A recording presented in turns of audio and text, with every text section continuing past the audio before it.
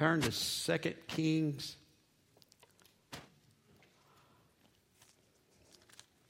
6. We're going to talk about the fight of your life. While you're turning there, has anybody in here today would be willing to repent and raise your hand and say that you've actually been in a physical fight with your fist? Raise your hand. Golly, I knew y'all.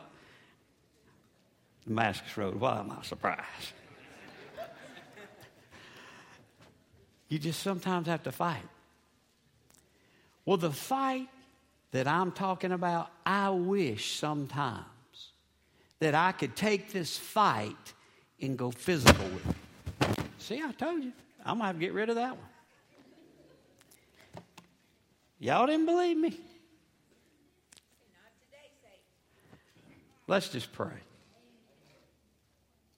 Father, we come to you knowing you already know, Lord, that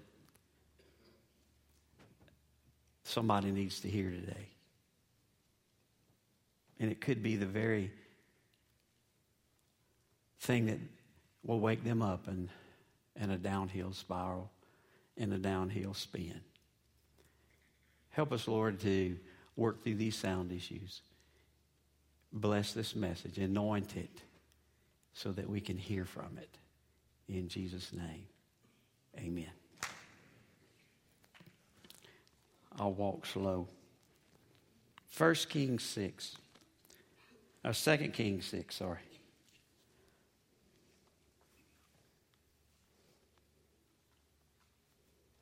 Look at verse 15. Now, I know you that have the King James Version just drives you crazy when I read out of the New Living Translation, but listen anyway. When the servant of the man of God, who was Elisha, got up in the morning, got up early, when he went outside, there were troops, horses, chariots, everywhere. Now, what's this suggest? This suggests that Elisha and his servant woke up on a day of a fight. What did Elisha say? As the servant cried unto the Lord, what are we going to do now? He cried out to Elisha, don't be afraid.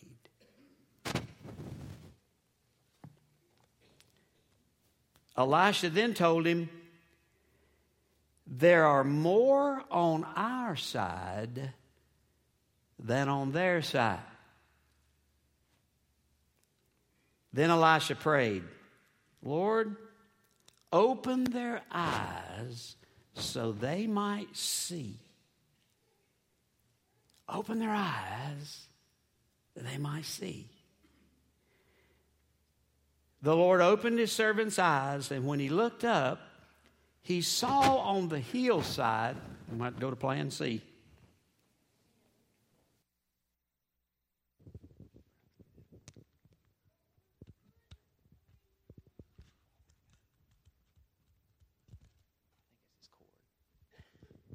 Check. He saw on the hillside chariots, soldiers. He couldn't see them before. But Elijah prayed, let my servant see. Let him see it. And when the Father opened his eyes, he saw an angelic army.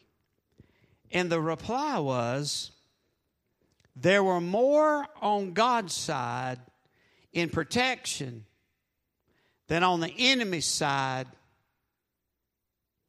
to fight. Let me tell you what Satan is doing to some of you today. He has you thinking that God doesn't know what's going on in your life. He has you thinking that Satan is much more powerful than God is. And let me tell you what Satan's up to. Now, this being February the 12th before the 14th, and the last normally to know when there's problems in the home, that's right. The last one to know is us. A lot of times the wives will never tell their husbands, our love is fading. Our partnership needs strengthening. I'm not happy in this marriage. And if that were not the so, we would not be at a record-setting rate of divorces today. Just wouldn't be that way. And you know where? Somewhere that the percentages are 50-50. You get married and you're so happy and you spend $50,000 on the wedding and thinking that that's going to make you happy. In a year's time, you wished you had it back and saved you money. That describes 50% of those who get married today. Satan don't want you and me married. He don't. He wants the family units busted up. He wants pain and suffering brought in our lives. But know this, for you that are believers, there's an angelic host overlooking you.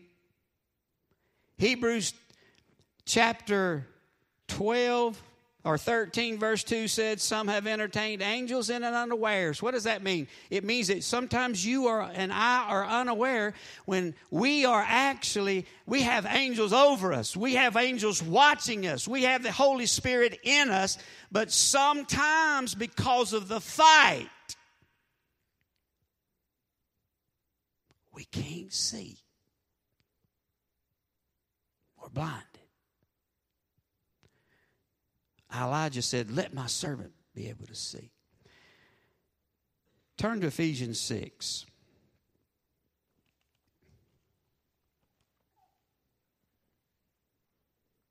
Verse 10. A final word. Be strong with the Lord's mighty power.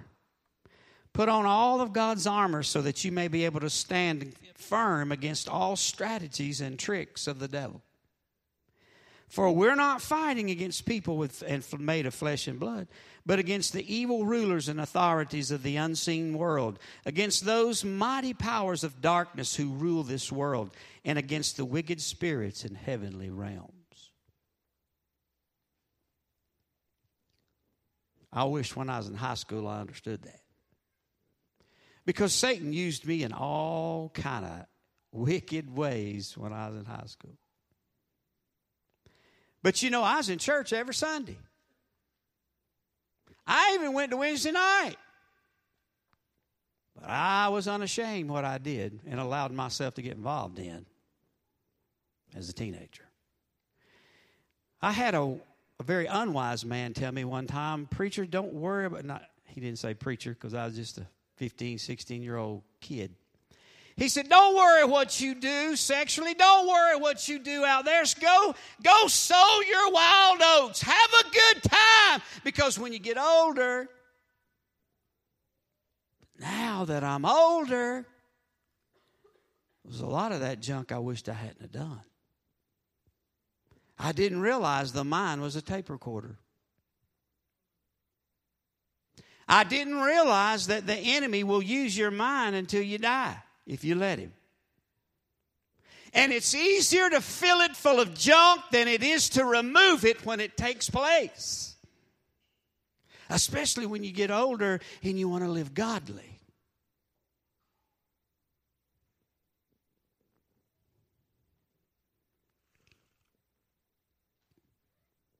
How does he do that? Look at 2 Corinthians chapter 10. 2 Corinthians chapter 10. Now we, verse 3, are human. But we don't wage war with human plans and methods. We use God's mighty weapons, not merely weapons, worldly weapons, to knock down the devil's strongholds. With these weapons, we break down every proud argument that keeps people from knowing God. And with these weapons, we conquer their rebellious ideas and teach them to obey Christ. Where do these ungodly thoughts come from? Everybody in here has them. Where do they come from? Well, let me tell you this. They don't come from the crowd that God opened the eyes up of the servant of Elisha. They don't come from heaven. They come from our enemy. Satan don't care anything about our teenagers. He doesn't care anything about our kids. He doesn't care anything about your marriage. He doesn't care anything about your job. And yet you give him so much leadway in your own life. Rather than entertaining angels unaware, you entertain the evil thoughts that Satan sends our way. And we think that won't hurt us.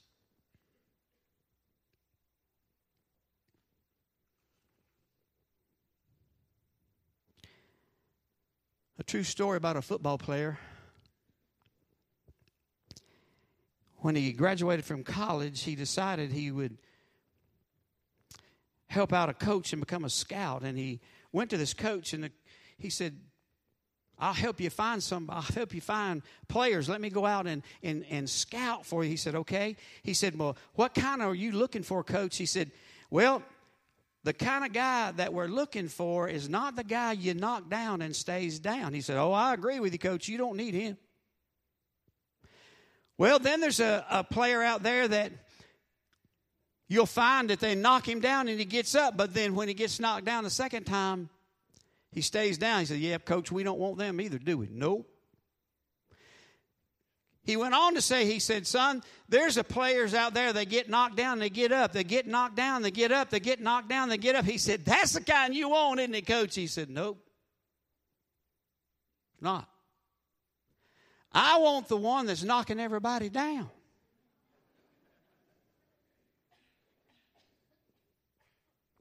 Now, the fact of it is, when you and I prepare for spiritual fight, a spiritual battle, if you're not careful, you're going to get the daylights beat out of you. Because we have to be prepared. And one of those means of preparation is to understand that there's a spiritual fight going on. There was a fellow who just had too much to drink one night, and he was driving the wrong way on a one-way street, and the police stopped him and said, hey, buddy, didn't you see the arrows? He said, man, I didn't even see the Indians. And he was pretty wasted. You see, some of us have just missed the warfare that goes on when God's people are in His church doing His work, working for Him, wanting to accomplish and win people to Christ and see people discipled and see people brought together in the fellowship of love. But too often they're fighting as blindfolded soldiers who cannot see the forces ranged against them, who are buffeted by invisible opponents and respond by whipping up on one another. We just fight what we can't see. Beat up on the people that are wanting to help us. How many of you kids last week mouthed off to your mouthed off because you didn't like what your mom and dad said? They told you exactly the way they wanted to be, but you said, you know what, I don't want. Let me tell you something, that is rebellion. And that don't come from heaven. That comes from hell. It took me a long time to realize when my dad didn't agree with me, he was right. He was right. When my mama didn't agree with me, she was right. Well, Mike, did you pop your mouth off? Yep, and I got popped back too.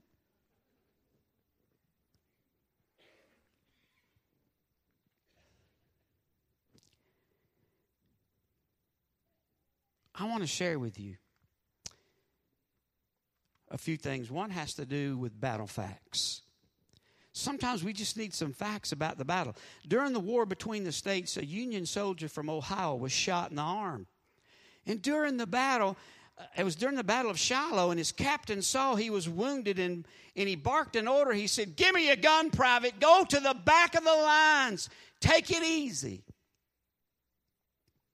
Go to the rear of the battle."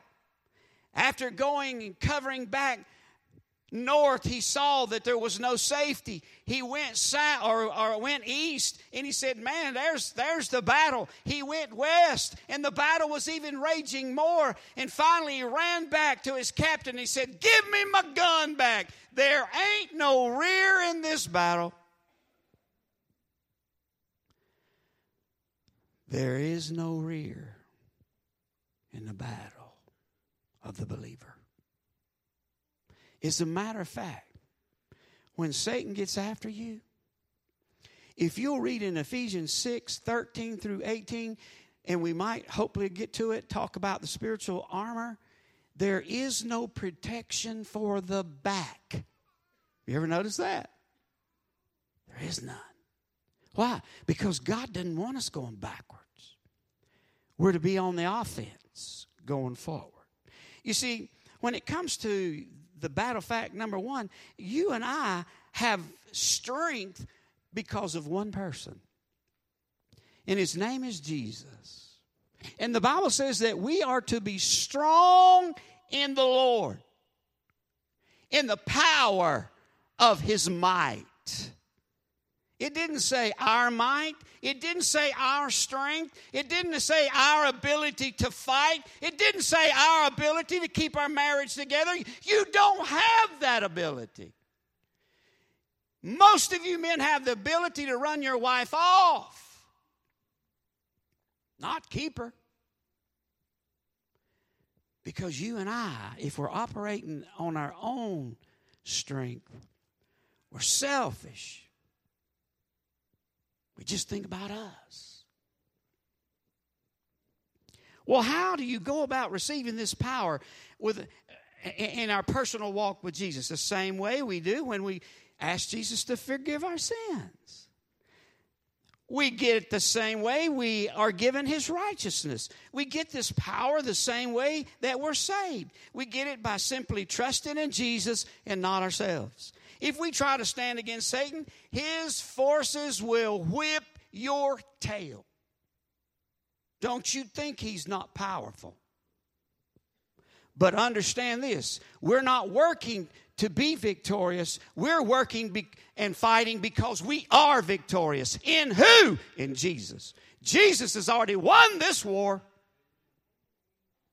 But it's the battles that we're facing each and every day that are kicking us. It's our own weaknesses when we do not place our faith in Jesus alone that's ripping us up.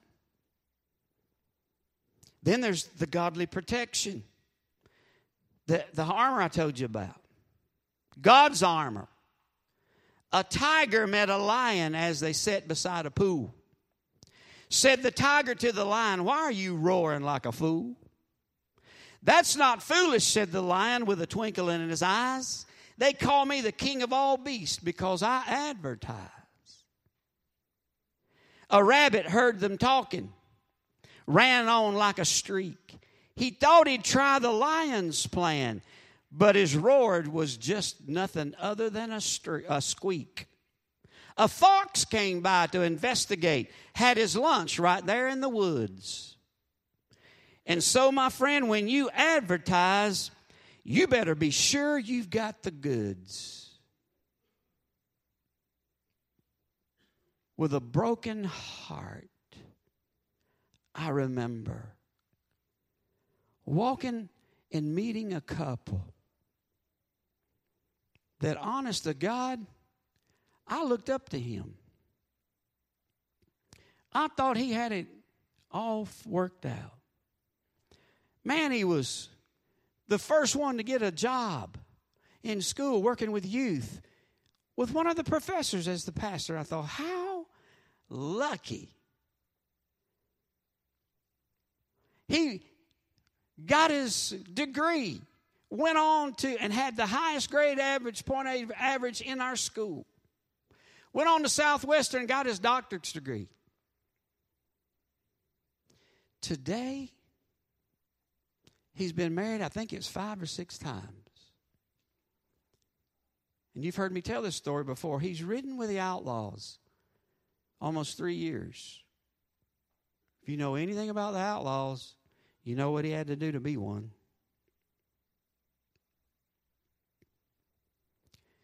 He walked in my office a couple of years back. It's been several years. And he came in and he said, you know what? I don't have to put up with, and I can't use the rest of the words he said. I don't have to put up with that junk like you do. I'm free. I said, no, sir. You're not free. You gave in to the enemy. He used to advertise, preach the gospel, win people to Christ, pray for the sick, and now he fights on the weekend. But it's a different kind of fight. I can't use the words that he uses of the type bars that he goes to, but some of you men know what I'm talking about. One on Friday night, one on Saturday night. And he thinks that he's having the time of his life. You really try to convince me that Satan is not after those who are standing up for Christ? Do you really think that this is a fairground? Do you think this is a playground? Do you not really understand that we are involved in a battleground? And Satan wants these kids. He wants your spouses. He wants everything that he can get. His job is to capture your mind, to control your mind, and to contaminate your mind. That's what Satan wants. And the sad thing about it is that some of us are giving in. Some that are here today. You're not a bad person. Jesus loves you. You just ain't doing so good at home. Maybe some of you husbands thinks everything is all right. Well, I challenge you to go home and if you really want to know and you really feel like you're a man, you know what I'm talking about? A man, ask your wife. And if she don't lie, she'll tell you just how great it is at the house. Some of us won't be like Tarzan on the vine on that one. Swinging. There ain't much swinging going on anymore. And you're on the verge of letting Satan implant things in your mind like, man, this woman over here, she at least takes care of my needs. She at least thinks I'm important. Don't you tell me that Satan's not doing that. Because he is. And he's doing your wives the same way. Yes, we've been given equipment.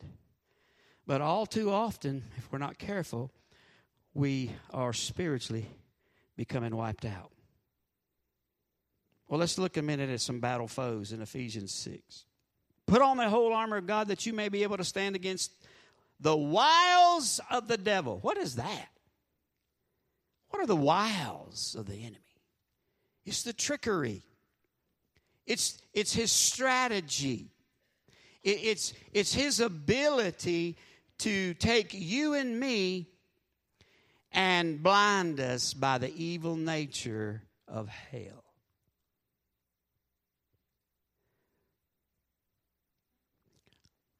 Y'all have heard the illustration, I'm sure, where the teenager wanted to go see a a PG-13 movie. Y'all remember hearing that? I've told this several times, but anyway, went into the kitchen and said, "Can I go, Mama? Can I?" Well, she said, "But that's a PG-13. That's got some cussing in it. That's got a little overtones, sexual. But Mama, it's just a little bit." So all of a sudden, she decided she was going to make her favorite cookies. And she called her in the office or in the kitchen, and she said, "I want you to see this. And I'm going to make your favorite sugar cookies." And man, she was looking at that, and she said, "I can't believe Mama's going to do this for me." And all of a sudden, she picked up something that didn't look right. She said, "Mama, what is that?" She said, "That's a little dog poop." "Well, what you going to do with that dog poop?" "I'm going to put a little bit in the cookies."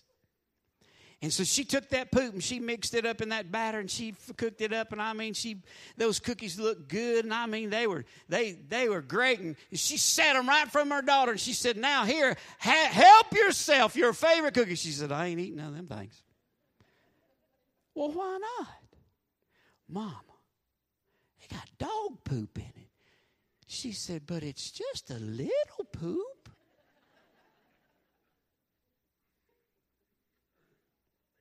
Isn't it amazing that you put it on the right foot and a little poop is a whole lot of poop? You see, Satan will say, "Man, it's not bad to see these things. It's not bad to do this. It's not bad to drink just a little bit. It's not bad to smoke just a little reefer. It's not bad just to go do a little bit of meth. It's not." Holy moly. What's wrong with you? It's not a little poop. It's a big wad when you go and mess with that kind of stuff. And you don't think Satan's not putting that in your head? I know he is.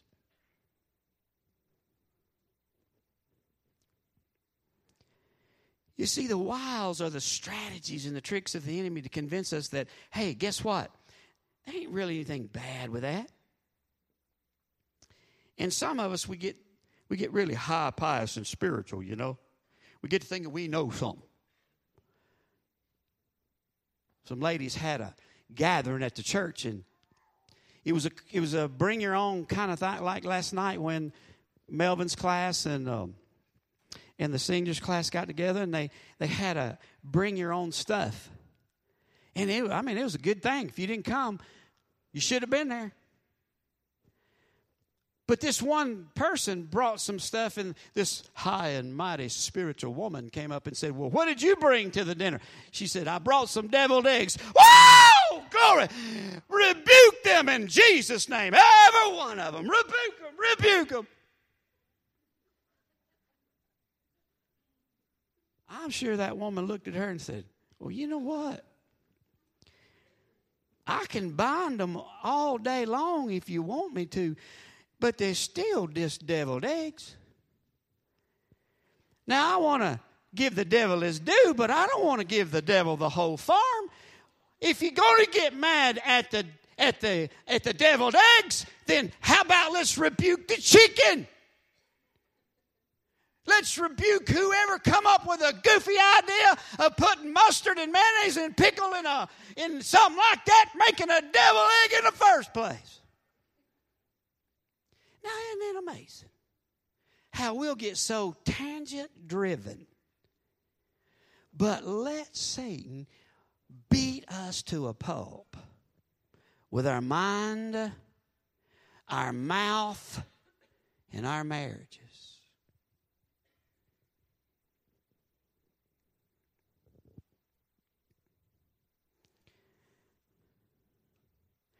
Satan's pretty highly organized kind of dude. Who do you think is against prayer in schools? Is it y'all? Are y'all against taking the Bible out of the public school? Are you against the 10 Commandments hanging on our courthouse walls? Is it you? Are you against taking Christ out of Christmas and plastering "Happy Holiday"? Is that you? No, that ain't you. Satan's smarter than that. But yet we let it go by. We just let things just roll over us. There was a prize fighter whose opponent was beating him half to death during a fight. And every time he went to the corner, his manager would say, "Go get him, Tiger. He ain't laid a hand on you yet." Well, about the third in the ring, his eyes were beaten swollen shut. His ears were beaten to where he couldn't hear anymore. His lip was split wide open. And all of a sudden, his manager said, "Go get him, Tiger. He ain't laid a hand on you yet." He looked at him and he said, "I want you to keep an eye on the referee, because right now somebody is beating the daylights out of me if it ain't him." You see, Satan and all of his demonic forces and all of those that he has coming against us has one goal: to beat the living daylights out of you. And he don't mind starting small with a little poop. All I know is it gets bigger if you don't put a stop to it. You see, some of you are sitting here right now and you're listening to me and you go, "But that preacher has lost his cotton picking mind." And well, I'm going to tell you, let me tell you what I think about you that think I've lost my cotton picking mind. You can't see. You can't see the bullets whizzing by your ear right now. You can't hear the bombs exploding over your head. You can't see the real war that's going on in your life and the fight that's going on in your home. And you can't see your marriage falling apart. You can't see the fact that your Christian children are rebelling against you and you're doing nothing. You better wake up. Because Satan don't play. He'll beat you half to death. And then thirdly, are the battlefield. Where does all of this take place? I hate to say this because it's going to bring back all of them old feelings we had from last weekend. But the old football footage or adage says this: the team that controls the line of scrimmage usually wins the game. The team that controls the line of scrimmage is usually the team that wins the game. Listen to me. The Falcons did good on the first half, but they lost control of the second. Man, we can blame it on everything we want to. They just lost. The score had them down. Now, let me tell you something. In my mind, they won. But they didn't win. They didn't get the number one Super Bowl winning ring that they won. You see, many of us here this morning, we don't realize that the mind is the line of scrimmage. And he who controls the mind wins the game. 2 Corinthians 10, 3 and 5 says that the enemy wants to take you and I down. And here's how he does it: through strongholds. The word stronghold means mighty fortress. What Satan will do with whatever it is that is standing in our way, that we know it's wrong, we're fighting against it, we know it ain't, we're asking God to help give us victory over it. Whatever it is, Satan wants to take that, and if he can get an etch into your mind, he can get a stronghold. The Bible says then he gets a foothold in your life, and he will then begin to control the line of scrimmage. And this was written to believers, not unbelievers. This is written to Christians.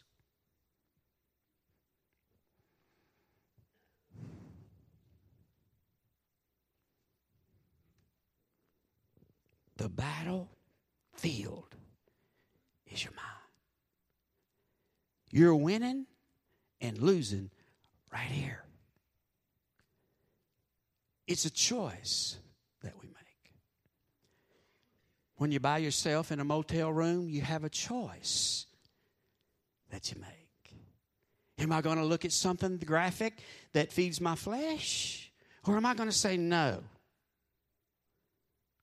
If I'm an addict and I go to the refrigerator and there's a beer there, I have a choice to make. Am I going to remain free or am I going to take that and cave? Because it only takes a little bit for someone that's done messed up their head, their brain. When you guys are out dating, of course, some of you go, dating? I can't even talk to the boy on the phone. Good. And you girls, don't you call no boys. That ain't right. Now look at them laugh at me. It's because every one of them call them boys. You know, that's just the way it got to be. When I grew up, girls didn't call boys. Is that the way it was with you? I say amen. Man, guys get the wrong idea when you go calling. Let me tell you something. You don't wait until your life is somewhere it doesn't need to be, vulnerable with somebody that you may care a whole lot about, to finally say, no, I'm going to stop. Forget it. You won't.